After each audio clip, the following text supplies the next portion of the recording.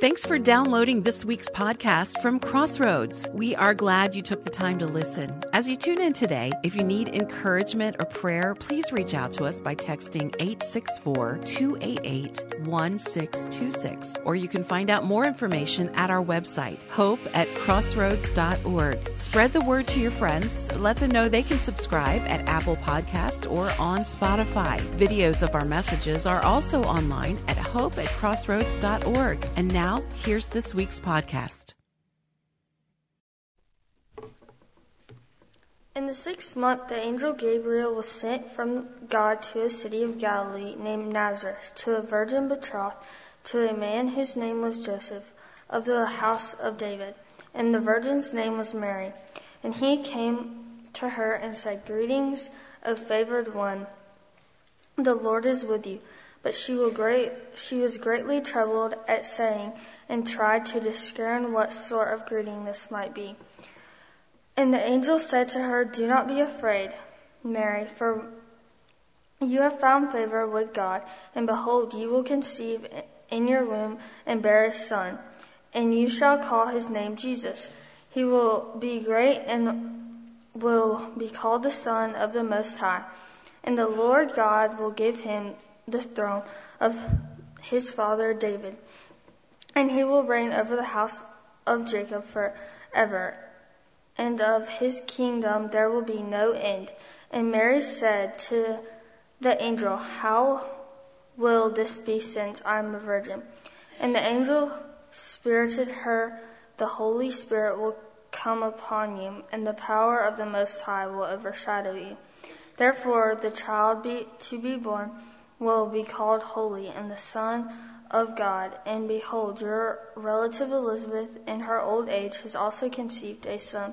And this is the 6th month with her who is called barren. For nothing will be impossible with God." And Mary said, "Behold, I am the servant of the Lord. Let it be to me according to your word." And the angel departed from her. Thank you. Thank you, Olivia. If you have your Bible, you might want to turn to that passage this morning because we're going to be looking at it. It's Luke chapter 1. Luke chapter 1. And on behalf of the staff here, let me say Merry Christmas. Man, that sounds good, doesn't it? Merry Christmas. I can't believe it's already that time of year. Of course, it doesn't feel like it when it's 80 degrees outside, but I'm not going to complain. I'm glad that you are here this morning, and again, we're going to look at Luke chapter 1 here in just a minute. But if you're already there and you want to flip over to Luke chapter 2 for just a minute, I want to read a few verses in Luke chapter 2 because just to prove a point that I'll make a little bit later in the message. Luke chapter 2, verse 9, in the same region, or 8, there were some shepherds staying out in the fields and keeping watch over their flock by night. And an angel of the Lord suddenly stood before them, and the glory of the Lord shone round about them, and they were terribly frightened. And the angel said, "Do not be afraid, for behold, I bring you good tidings, good news of great joy, which shall be for all people." All right, you can flip back to Luke chapter 1. Say, "Pastor Jack, what in the world has this got to do with Luke 1? I'm going to show you in just a second. The book of Luke is a great book of the Bible written by Luke. Very good. You thought that was a trick question. Who was buried in Grant's tomb? Yeah, what are the colors of the blossom of the white dogwood tree? These are easy questions. These are questions I wish I'd been asked in college, but they asked more difficult questions. Yeah, it's written by Luke, and Luke was a physician. The Gospel of Luke, by the way, is the largest book in the New Testament. And Luke was not one of the apostles, but he was a traveling companion for Paul. And you'll know because of our study through Mark that Mark was just the facts. He oftentimes in the book of Mark said immediately he was just a facts guy. But Luke was a doctor. Luke was all about the details.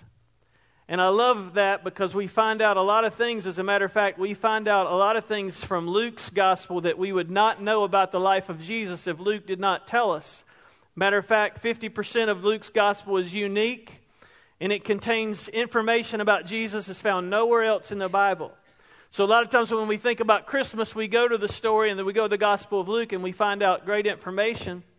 Luke mentions also 13 women In the Gospel of Luke, you won't find anywhere else in the Bible, but he mentions them because he's a guy about details. And 29 events in the life of Christ are recorded in Luke that you won't find in any other gospel. So because of his training as a doctor, he was a very detailed guy. And isn't it interesting that we find out about the birth of Jesus, how Jesus is going to come into the world from a doctor, from a physician's account of this story. And so I want us to look at it again. Olivia did a great job reading that, but let's just read it again, and I'll make some observations for us in just a minute. Verse 26 of chapter 1. In the 6th month, the angel Gabriel was sent from God to a city in Galilee called Nazareth, to a virgin engaged to a man whose name was Joseph, for the descendants of David, and the virgin's name was Mary. And coming in, he said to her, "Hail, favored one, the Lord is with you." But she was greatly troubled at this statement and kept pondering what kind of salutation this might be. And the angel said to her, "Do not be afraid, Mary, for you have found favor with God. And behold, you'll conceive in your womb. You'll bear a son, and you shall name him Jesus. He will be great. He will be called the Son of the Most High. And the Lord God will give him the throne of his father David. And he'll reign over the house of Jacob forever, and his kingdom will have no end." And Mary said to the angel, "How can this be, since I am a virgin?" And the angel answered and said to her, "The Holy Spirit will come upon you. The power of the Most High will overshadow you. For that reason, the holy offspring shall be called the Son of God. And behold, even your relative Elizabeth has also conceived a son in her old age, and she was called barren. But now she's in her 6th month, for nothing is impossible with God." And Mary said, "Behold, the bondslave of the Lord, be it done to me according to your word." And the angel departed from her. I had the great fortune, like many of you in this place, to grow up with a mom and dad who loved Jesus. And I grew up at church, and I was at church every time the doors were open, and especially during the Christmas season. Sometimes in the weeks of December, we were at church 2, 3, 4 times a week. Because of that, it was good, by the way, but because of that, sometimes I have in my mind traditional things that I've learned about the birth of Jesus that maybe are not biblical things. And I hope that for me this Christmas season, and my prayer is for you too, that during the course of these weeks, not just from the pastor preaching, myself or Heath preaching or small groups, but I hope that God, through the power of the Holy Spirit, will reveal something to you this Christmas season unique about Him.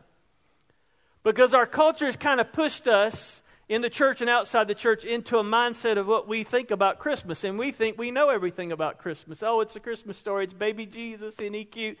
And sometimes that's good. And sometimes that reaction can cause us to miss some very important things that Jesus may want to teach us. So my prayer for me this holiday season, this Christmas season, is that God would teach me something new about Him. And I've been praying that already. And He taught me something new this week. And I want to share it with you in just a little while as we look at this passage of Scripture. There are several things that we learn about Mary's window to the world from her perspective, and I want to share with you this morning a few of those. And the first one is this. God's timing is always perfect. Always. Not sometime, but always. I'm grateful that Luke, in his detailed account of this, tells us that in the 6th month, the angel Gabriel came. Now, you may say, why is that important? Well, if you go backwards and you read the earlier part of Luke, you'll know why. Because in God's great timetable, there had to be a predecessor to Jesus that had to be born and had to come on the earth. And his name was John the Baptist. And so Jesus could not be born or come onto the earth until John the Baptist was born. So when Luke records for us and he tells us in the 6th month, the angel Gabriel comes, it's an important timetable that he's reminding us, if you go back and read those earlier verses, of Zacharias and Elizabeth when an angel came to them. By the way, you need to read it because it was a much different reaction. When the angel appeared to them and said, you're gonna have a baby, and they're like, Zacharias was like, no, we're not having no baby in this house because I am way too old, and I'm not just old. We're way too old to have a baby. But surprise, surprise, God's timing was perfect. I think about what's going on in our world, in our country. I thought about this week what God is doing in our church. And I've said this often, and I'll continue to say it because I believe it, that what God is doing in our church is all about His perfect timing. Doesn't take Him by surprise. It was planned before the foundation of the world. I don't have anything to do with it. You don't have anything to do with it. It's God and His perfect timing, and God has a perfect timetable. I don't know about you, but over the last couple of years, sometimes I'm transparent and honest. As you know, I've questioned that timetable. Lord, what in the world are you doing? How long is this going to last? What's going on? All these questions, and it's all right to ask questions. We're going to see that Mary asked for some clarification in just a little while. But God's timing is always perfect. The second thing I learned from this story is in that same verse, verse 26, it says, in the 6th month, the angel Gabriel was sent from God. Second thing that I'm learning about God and learning through Mary's window that we look at this morning is God is always sending. God is always sending. He is always on mission. And this week as I looked at this story, I asked myself the question, and I wrote it down so I can ask you this morning, is to whom is God sending you? See, oftentimes when we think about the Christmas story and we think about the Christmas season, we take the role of a lot of the people in the Christmas story as we watch, and we're spectators. And we watch the little baby Jesus come. And we watch like the wise men, and we watch like the shepherds out in the field, and we spectate. There's nothing wrong with that sometimes, but God is a sending God. My prayer as we think about what God is doing in our church is that God is sending us. And by the way, He has sent us. If you're a child of God, we all are sent, not just the professional missionaries. You are a missionary. You and I are a missionary. God had on His perfect timetable a perfect agenda as well. And His agenda was He was sending Gabriel to go speak to this little girl that most scholars say was probably 14, maybe 15 years of age. Can you imagine? I tried to think of some analogy that would fit for the culture that we find ourselves in today. But can you imagine a 14, 15-year-old young lady finding out she's pregnant, the cultural innuendos that would happen. Sometimes we don't put all of our emotions and all of our eyesight and what we hear and what we see and put it into the biblical story, the biblical narrative of what's happening. We read this and we hear about the fact that she was in Nazareth. By the way, chronologically, this is the first time that Nazareth is mentioned in the Old or New Testament. Nazareth is probably important and remarkable because it wasn't really important or remarkable. There was nothing special about this town. And it was a town, by the way, of about 400 people. 3 times maybe the size of who's in this room. Can you imagine? So Mary would have been known, most probably. These are the people that would see her at the market walking and see her out doing things, and they probably knew her. Oh my goodness. I mean, when word gets out about what's happened and what's going to happen at the end of the story we're going to look at this morning, it's kind of interesting. This town, by the way, 15 miles from the Sea of Galilee. It was the closest major road was about 6 miles away. So this is a little town. It's kind of like maybe how Crossroads was right here many, many, many, many years ago. And so here we have this young lady, and this is the area that God says, I'm going to send an angel to that unknown, unimportant little place. And I thought about it this week. I thought about some of you maybe feel like your assignment where God has you right now at work or at school or wherever is like this unknown place. Why would God care about this place? Why would God? God has sent you. If you believe in the sovereignty of God, I happen to believe in that God is all-powerful, all-knowing, and in charge. You're not where you are by mistake. God has sent you there. So are you fulfilling the role for which you've been sent? Are you just kind of passing time? Because God is always sending. Another thing I see here is God is always interested in the details. Luke tells us that because that's kind of his personality, being a physician. In the 6th month, to a city in Galilee called Nazareth, to a virgin. All these details, God is interested in the details. I like some of these details, by the way, because you may or may not be aware of this, but back in this day, when a Jewish couple was to get married, it was a big deal. And it was a long process. And there were several stages to someone becoming husband and wife. There were 3 stages. The first one was an engagement stage, typically. And it was this formal agreement made by the fathers.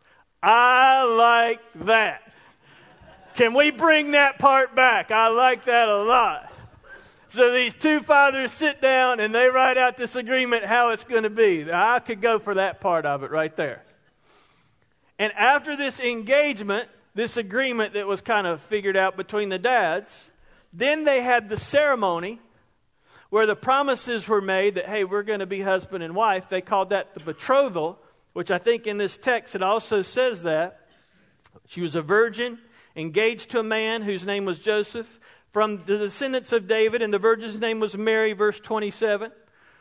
So all these details we find in the betrothal was a ceremony where they came together, and that's kind of, as the church, by the way, we're kind of in that stage right now.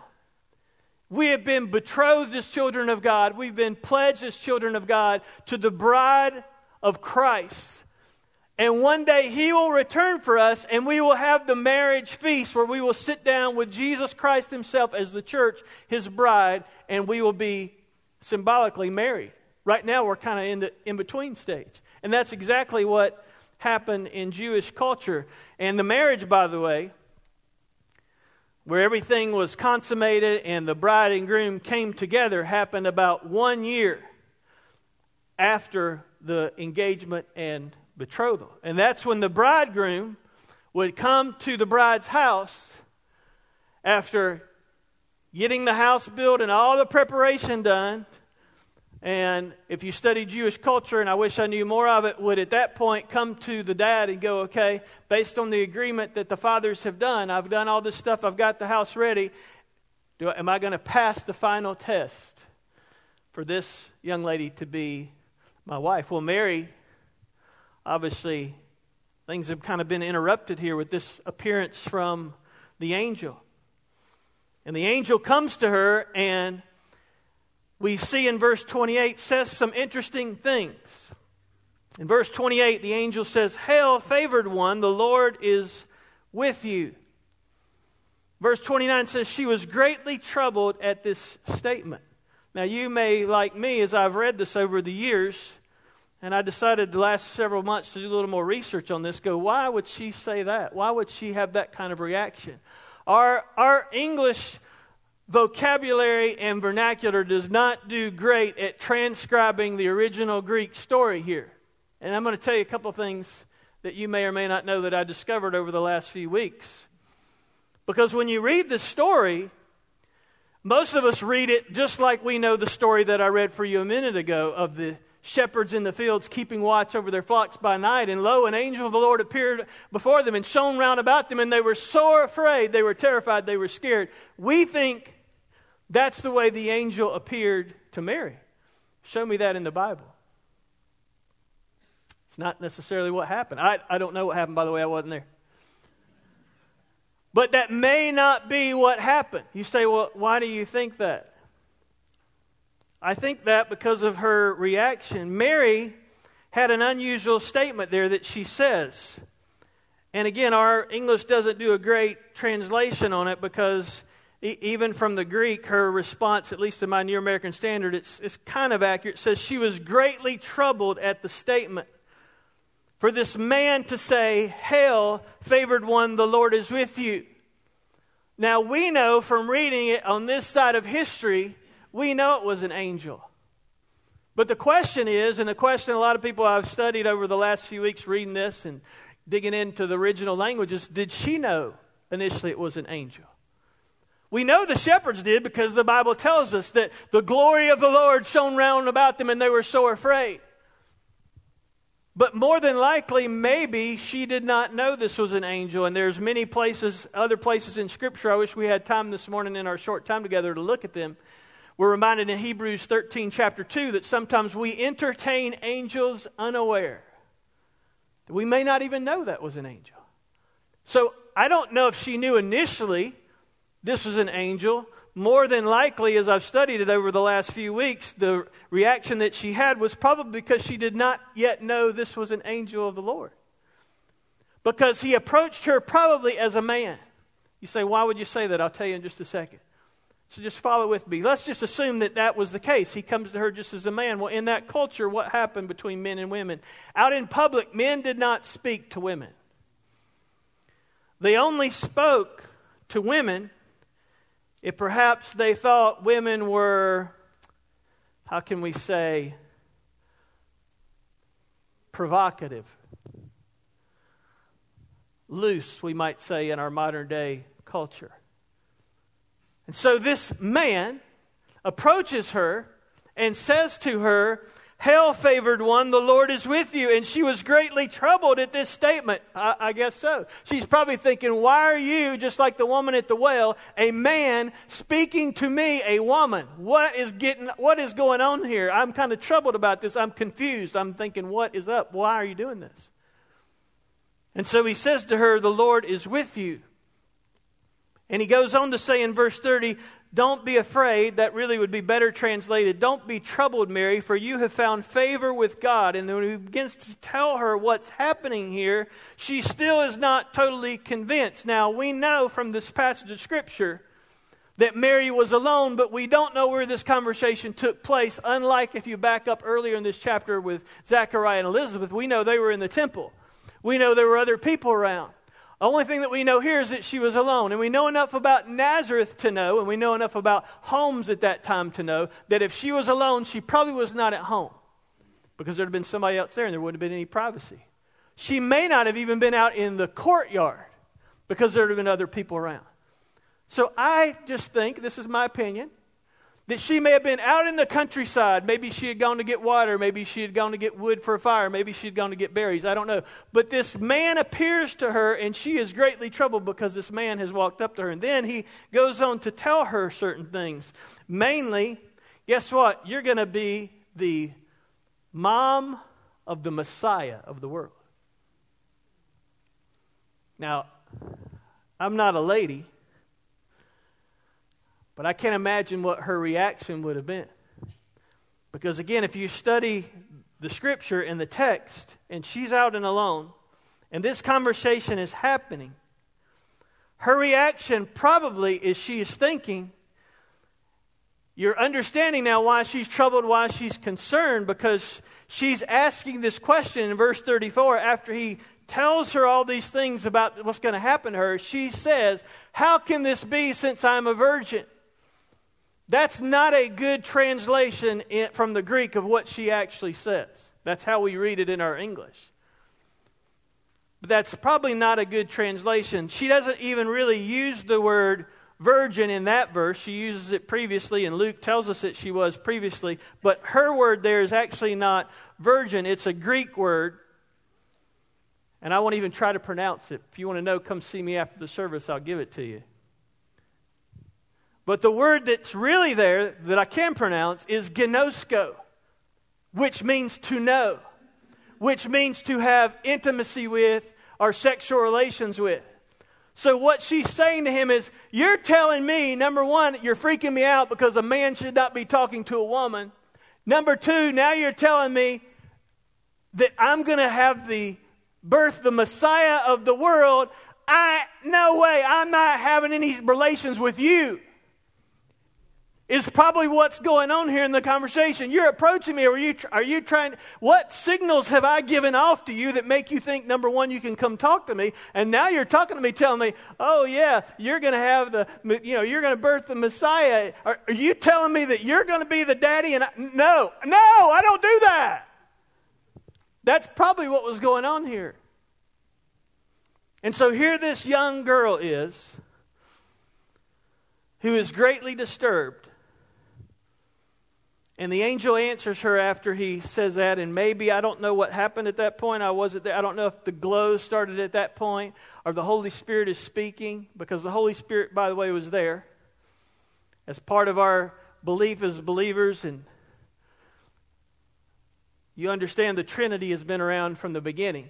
The Trinity just didn't happen. God is the Trinity. He is the triune God. The Holy Spirit is here, and Jesus is getting ready to be born because God the Father is going to make it happen through the power of the Holy Spirit. Ask me to explain that, I can't.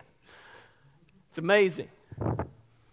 And so here Mary is. And so after he tells her this in verses 30, 31 through 33, Mary says, how can this be since I'm a virgin? I'm not going to have relations with you. I don't do that. I'm not that kind of girl. The angel answers and says, this is how it will happen. The Holy Spirit will come upon you. The power of the Most High will overshadow you. And for that reason, the holy offspring will be called the Son of God. For nothing is impossible with God. Wow. You know what that reminds me and tells me as I read this passage of Scripture? The fourth thing I'd say to you this morning, God always desires to work through us and in us. And He does that, as we were reminded through our study in the book of Ephesians, through the power of the Holy Spirit. That is amazing to me. My new thing that I took away already from this Christmas season is the same Holy Spirit that conceived Jesus Christ, the Son of God, through Mary, that became the Savior and the Redeemer of the world. That same Holy Spirit lives in you and lives in me. What an incredible gift of Christmas. The power of the Holy Spirit who desires to work through us and in us. And even, he says, the angel to her in verse 36, even Elizabeth, your relative, is going to have a child in her old age, because she even said she'll be able to conceive, and she's now in her 6th month. Maybe at that point is when the light bulb went off, and Mary thought, now how in the world, how do you know that? Who is this guy? He's not just a man. Wait a minute. This has got to be true. This has got to be coming from God Almighty. Amazing. And Mary's response is even more amazing to me, of what she says in response. She says, behold, the bondslave of the Lord, be it done to me according to your word. And the angel departed from her. I believe that Luke's story for us, and I encourage you to go back and read the earlier part of chapter 1, and these angelic announcements that happen to Zacharias and to Mary really show us a contrast. If you go back, and this would be good fodder, good discussion for you maybe in your small group Sunday school if you have time this morning. But Zacharias was a man that the angel appeared to. Mary obviously is a woman. Zacharias and his wife were elderly and old, and Mary was young. Zacharias and Elizabeth were married, and Mary was a virgin, just to be engaged to be married. And Zacharias doubted the angel's message, but here Mary is believing. And she had a request of the angel, but her request was not so much for a sign, but for clarification. Now, I haven't had relations with anybody. How is this going to happen? Give me some clarification here. How is God going to do this? And he gives her the answer through the power of the Holy Spirit. And she learned that her conception would be a miracle because she was a virgin. There's a big difference between her requests for clarification. If you go back again and look at Zacharias and his doubt or his lack of faith. So what does that tell me about Mary? It tells me this. The only response to God's will is always yes. It's always yes. She didn't know all the answers. She asked for clarification and she got one answer. She got a little bit of clarification. But there's a lot of questions, if I was Mary, that I would have asked at that point. So, God, what am I going to do, Mr. Angel? What am I going to do about what people say about me? Because Joseph and I have not, we haven't done that. What are people going to say when I start showing that and people start talking? And what are the religious people? Because those are the ones, as we all know, even in our own culture, who do the most. What am I going to do when they start talking and start? Who? Forgive me for being vulgar, and I'm not trying to be vulgar for the sake of being vulgar, but this is what they would say in their culture, just like in our culture. Who knocked you up? Do you and I put ourselves in Bible times and get in the story and understand what this young girl was going to face? And yet she says her answer is, "Be it unto me as you say." What kind of faith, what kind of courage could that have taken? Because I have pages and pages of questions I wrote down that if I was her, I would have been asking, how is this going to happen? Who's going to take care of them? Who's going to help me raise them? I've never been a mom before. I'm 15, 16 years old. How are we going to financially do this? I would have had a lot of questions. Now, I haven't had 2 kids. My wife has had 2 kids. And I'll just tell you, as a dad, there was a lot of questions when we found out we were pregnant with number 1. I can't imagine. And yet her response is, I am a bondslave of the Lord. Be it done to me according to your word. I wrote down this question for me today. Jack, what is God calling you to do that you are reluctant to say yes to? Because I believe for all of us in here, God is calling us to do something because God is always wanting to work through people, because God is always on mission. Is there something that you're hesitant to say yes to Jesus about? Maybe because you don't know all the answers to the questions yet? My dear friend, I'll just be honest with you. If you and I are waiting on all the answers to the questions before we say yes, you're never going to get all the answers. That's my big takeaway from that story this week. Because here's a young girl, a young teenage girl. We could have a whole message just about that, about her age. Because even in our culture, isn't it interesting? Nothing wrong with it. It is what it is. It's kind of what happens to us. But the older that we get, the more reluctant we are to say yes to Jesus. Which is why I'm so thankful our church puts a huge emphasis, and rightly so, on our younger folks and our children. Because the older that I get, the harder it is for me to say yes to some of the things that Jesus wants me to do. And that just comes with getting old.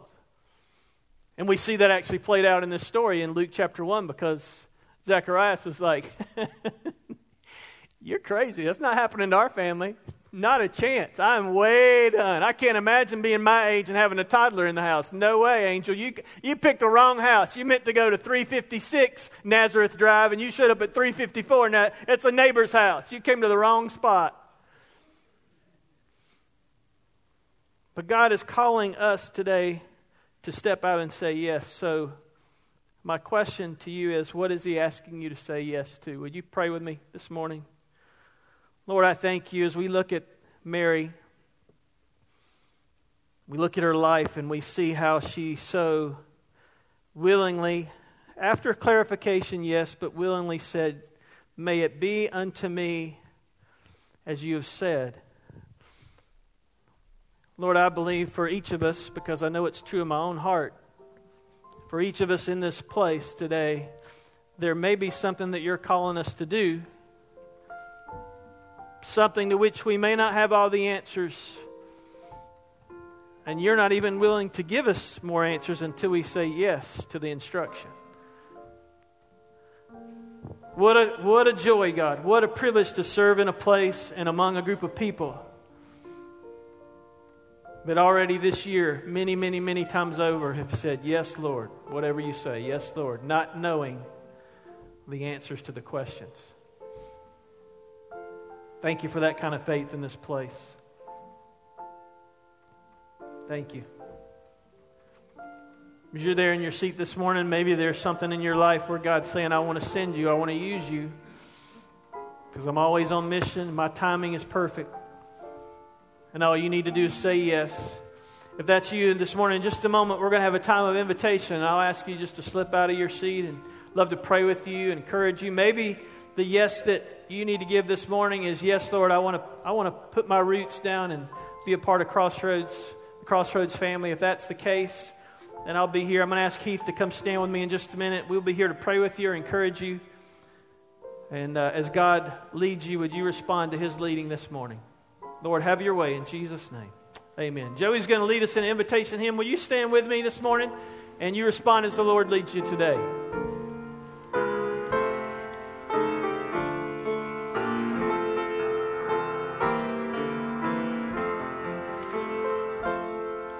To God